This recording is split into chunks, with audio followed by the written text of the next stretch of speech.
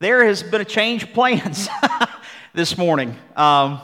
We were going to finish Matthew chapter 17, and it was very appropriate for this season because if you remember the story, Matthew 17, they come back to Capernaum. It's Peter's hometown. Jesus, back in our Kingdom Encounters, healed Peter's mother-in-law, so everybody's, there's a good, solid family relationship there, and so Jesus and Peter go to Peter's home, and then these two tax collectors show up wanting to know about the 2 drachma tax, which is the temple tax that all the Jewish men must pay. It's tax season in Israel at that time, just like it's tax season for us. Amen? Amen. Now, so it's very appropriate for our day. But why the change? Well, fear grips our nation. Fear grips our people. And fear is gripping the people of God. We want to be wise. We want to use good judgment as we interact, certainly. But there is such a thing. Fear grips us, and it's like that classic episode from the TV series The Twilight Zone, one called The Shelter. If you remember the episode, there are 4 neighborhood families, and they're longtime friends. They're celebrating a birthday party, and there's an announcement on TV regarding a possible enemy missile attack. These were filmed at the height of the Cold War. And one of the 4 families had prepared for such an event by building an elaborate bomb shelter with room for 3 people, the 3 in that family. And if you remember the episode, the other 3 families, rather than work out any kind of last-minute provision grab, run to Dollar General, run to Food Line and get the toilet paper, or gather in someone else's basement, they beg and they plead to get into the bomb shelter, but to no avail. And the neighbors then begin to turn on one another. Fear and madness prevail. They finally bust in the door of the bomb shelter, and there's madness, and there's bloodlust, and there's anger in their eyes. And then there's an announcement that says there is no enemy missile attack. And this cloud of madness dissipates immediately. But the families now look at one another, realizing that things between them are different. There are words that have been said that you can't reload those. There's been no missile attack, but the destruction between the families is very clear. And the final lines of the episode were as follows: no moral, no message, no prophetic tract, just a simple statement of fact. For civilization to survive, the human race has to remain civilized. Tonight's very small exercise in logic from the Twilight Zone. Logic. And over 50 years later, the same questions remain. Where do we go? Where do we turn when life turns upside down? Psalm 46. Please turn with me to Psalm 46. God, the refuge of His people. Amen. Psalm 46. God is our refuge and our strength, a very present help in trouble, a very present help in this day of trouble. Therefore we will not fear, though the earth should change, and though the mountains slip into the heart of the sea, though its waters roar and foam, though the mountains quake at the swelling pride. And then there's a word that says Selah, which could be a musical marking. It could be a pause for worship. It can mean lots of different things. Selah. In these 3 verses, you see God as a strong refuge, but because of who He is, because of what He's done. And years ago, I had a seminary professor that told me this. He said, Jake, we know who God is because of God's mighty acts that we see in Scripture. God has always wanted to dwell with man. That's always been His plan. Because of who He is, because of what He's done, we know God because of His mighty acts, and we will not fear. Amen. We will not fear. Even if the earth, which is immutable, it's unchanging over time, it's unable to be changed, even if the earth should change. Even if the mountains, impregnable, they're unable to be destroyed, even if those mountains quake and slip into the sea. And this is a little different than what we see next in verse 4. Look at verse 4. It's a contrast. There is a river whose streams make glad the city of God, the holy dwelling places of the Most High. God is in the midst of her, she will not be moved. God will help her when morning dawns. These holy dwelling places of God, the city of God, this is a snapshot of the heavenly kingdom. We've been talking about kingdom encounters, and here it's realized. And there's a river whose streams make glad this city. And it's seen way back in a prophecy in Ezekiel chapter 47. And we also get a glimpse at the very end of God's Word there in Revelation chapter 22, those first 5 verses. In this last book of the Bible, John sees a river of the water of life, clear as crystal, coming from the throne of God and of the Lamb. In the middle of its street, on either side of the river, is the tree of life, bearing 12 kinds of fruit, yielding its fruit every month, and the leaves of the tree are for the healing of the nations. Boy, that sounds good in these days, doesn't it? The healing of the nations. And there will no longer be any curse, and the throne of God and of the Lamb will be in it. And His bondservants will serve Him. They will see His face. You know, that was Moses' desire. And here it's fully realized. We will see God's face, and His name will be on our foreheads. You know, Isaiah, come to think of it, points to that. I think it's in Isaiah chapter 44 or 46. It's one of those two. But God's name will be on our foreheads, and there will no longer be any night, and they will not have need of the light of a lamp nor the light of the sun, because the Lord God will illumine them, and they will reign forever and ever. And in Psalm 46 this morning, God is in the midst of her. She will not be moved, even if calamity happens. The whole of your world can fall apart. The whole of my world can fall apart. But if we've trusted in Christ, His Holy Spirit is in us. And we are found in Him. We are found in Him, and we cannot be moved because we have the presence of God in our midst. Amen. There's another situation in Scripture where there's calm in the midst of dire calamity.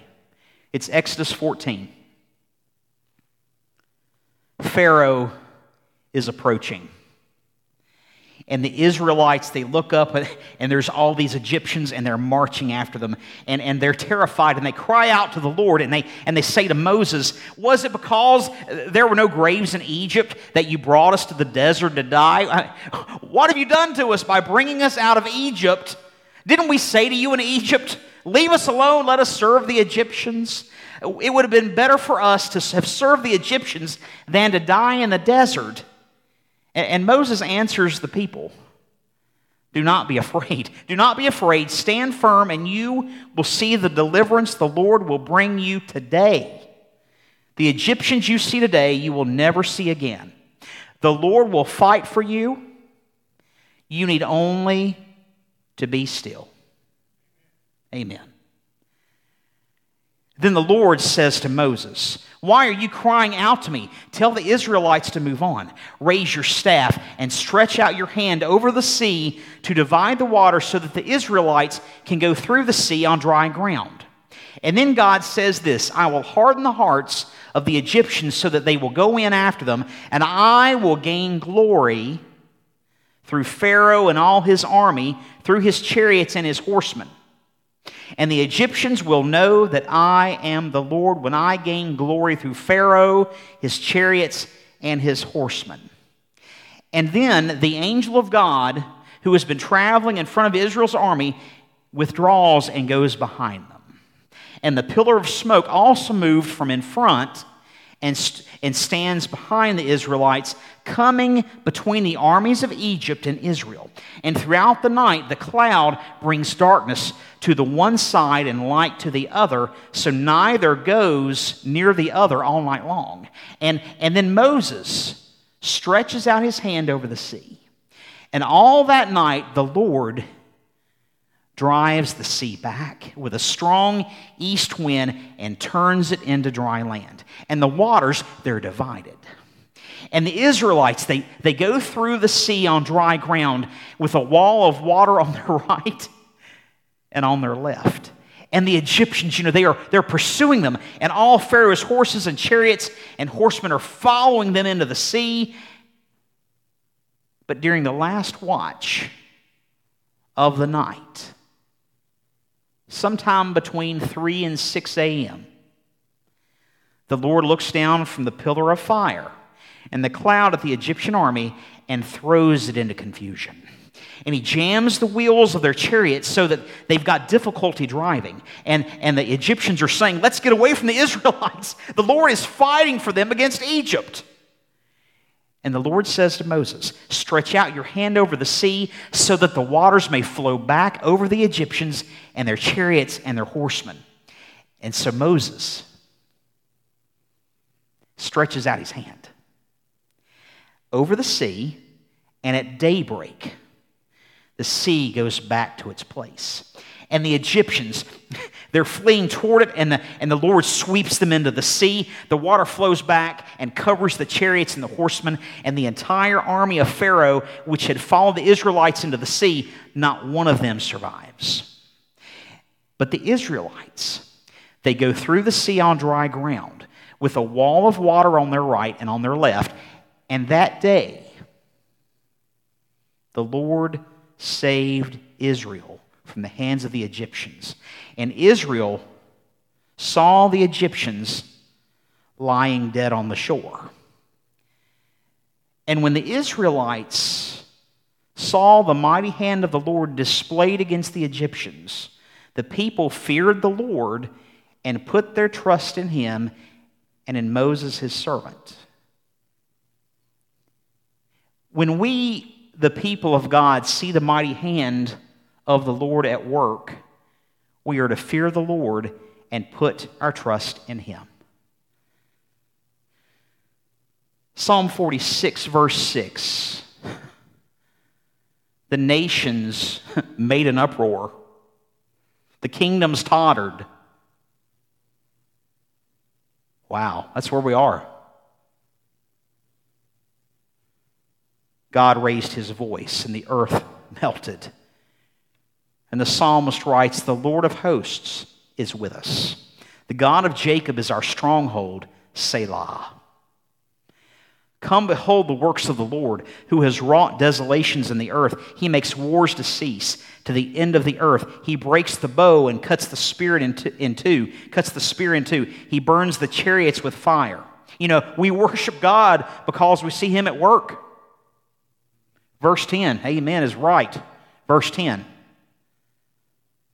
God says this, cease striving and know that I am God. I will be exalted among the nations. I will be exalted in the earth. The Lord of hosts is with us. The God of Jacob is our stronghold, Selah. The Lord of hosts, the God of angel armies, the sovereign God of creation, our stronghold, our refuge.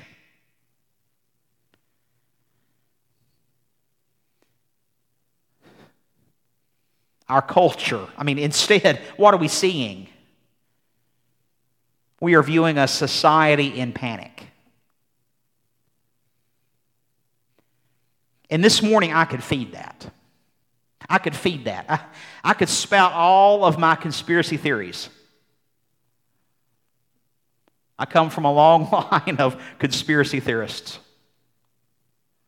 I could connect all my dots.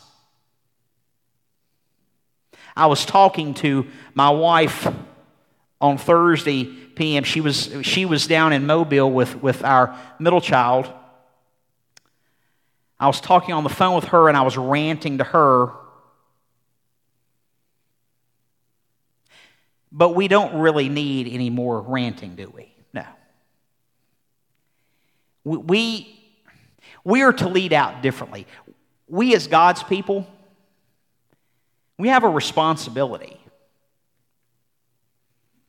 to speak wisdom and to speak clarity and calm in the midst of all of this chaos. And how do we respond? That's the big question. How do we respond? Well,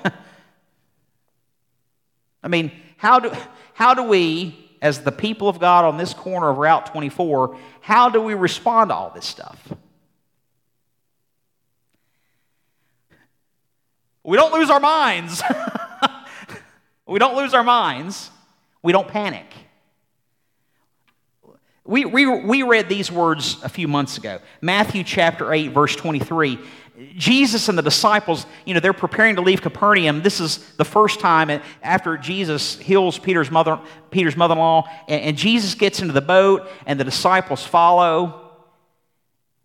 And behold, there arose a great storm on the sea, so that the boat was being covered with the waves. But Jesus himself is asleep. And they come to him and they wake him saying, "Save us, Lord, we're perishing." They're freaking out. And Jesus says to them, "Why are you afraid? You men of little faith?"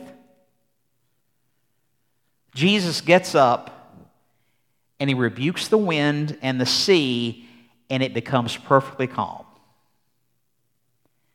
And we read that the men were amazed. And they said, "What kind of a man is this that even the winds and the sea obey him?" That's Matthew 8. We go to Scripture because here's the thing. This week, where you've dog-eared these Scriptures, you got to look at them again. That's why God gives us His Word, to remind us of His promises, to remind us of His presence. How do we respond? Well, we don't lose our minds, and we encourage one another. Paul says this in 1 Thessalonians chapter 5. He writes, "Now, brothers and sisters, about times and dates we do not need to write to you, for you know very well that the day of the Lord will come like a thief in the night. And while people are saying peace and safety, destruction will come upon them suddenly, as labor pains on a pregnant woman, and they will not escape. But you, brothers and sisters, are not in darkness, so that this day should surprise you like a thief. You are all children of the light and children of the day. We do not belong to the night or the darkness. So then let us not be like the others who are asleep, but let us be awake, let us be sober. For those who sleep, sleep at night, and those who get drunk at night. But since we belong to the day, let us be sober, putting on faith and love as a breastplate, and the hope of salvation as a helmet. For God did not appoint us to suffer wrath, but to receive salvation through our Lord Jesus Christ." Our hope, not our wishful hope, but our hope, our strong assurance. He died for us so that whether we are awake or asleep, we may live together with Him. Therefore, encourage one another and build each other up, just as in fact you were doing. We're to encourage one another. So we're not to lose our minds. We're to encourage one another, and we're to seek God's face. In 1 Chronicles 15, the Ark of the Covenant is brought to Jerusalem, the city of God in the Old Testament. And in the next chapter, David and the Levites, they begin to have a worship service. And David says this in 1 Chronicles chapter 16. Oh, give thanks to the Lord, call upon His name, make known His deeds among the peoples. Sing to Him, sing praises to Him. Speak of all His wonders, glory in His holy name. Let the heart of those who seek the Lord be glad. Amen. Be glad. Be glad. Seek the Lord in His strength. Seek His face continually. Continually. We don't panic. We're to encourage one another. We're to seek God's face, and we're to turn from our sin. We are watching a world which prides itself on its sophistication and savvy. We're watching this world stumble trying to make sense. We are watching our culture, whether we realize it or not, we're watching our culture begin to grasp that our way of life might just be more finite than any of us want to admit.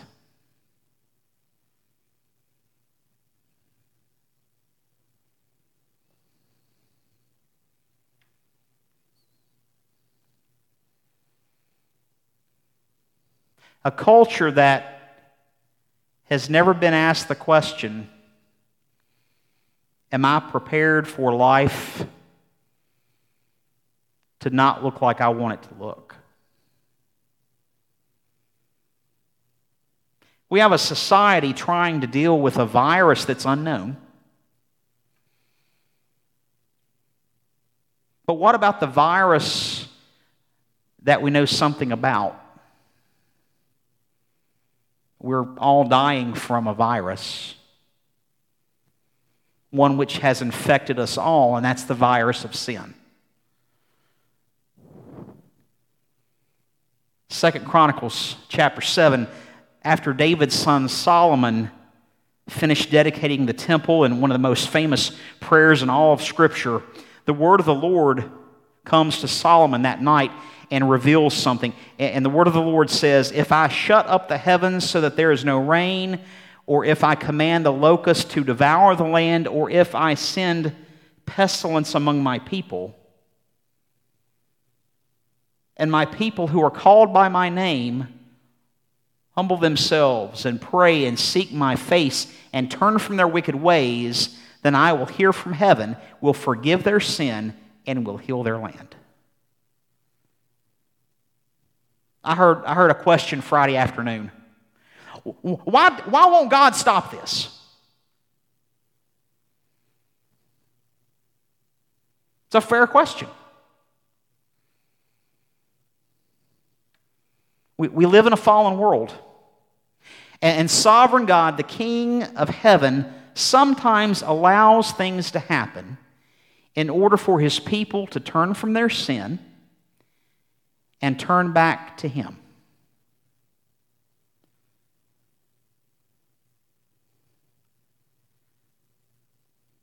We've never been a more divided nation, have we?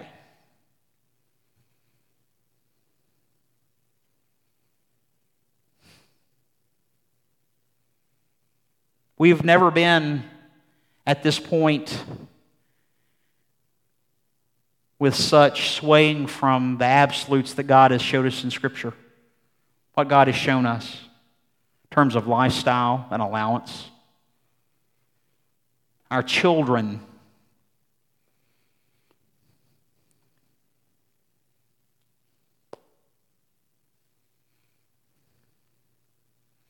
We care more about protecting our environment and our wildlife than our children in the womb.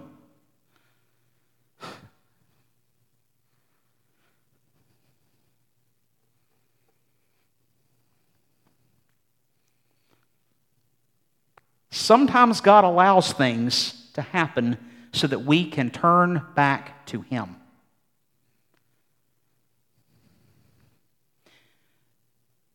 It's for times such as this that the church is to stand.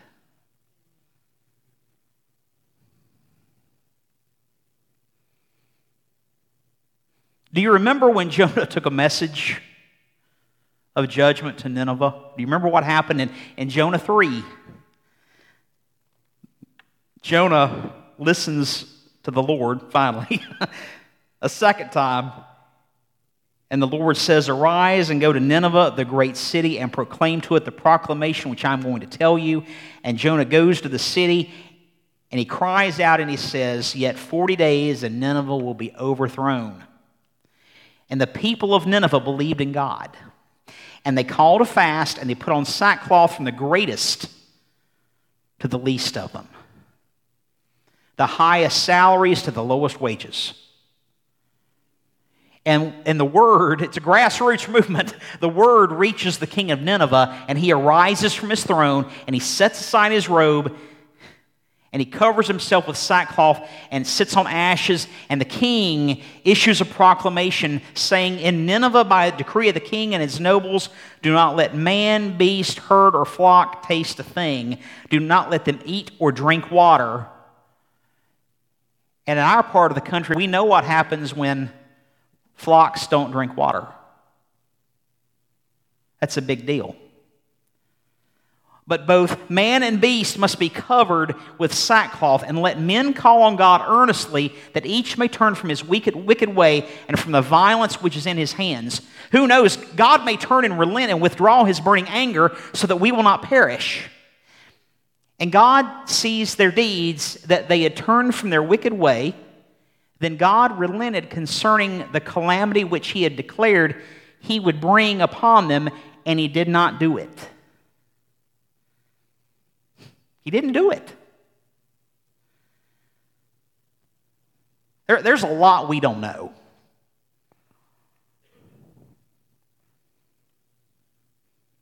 There's a lot we don't know about the coming weeks.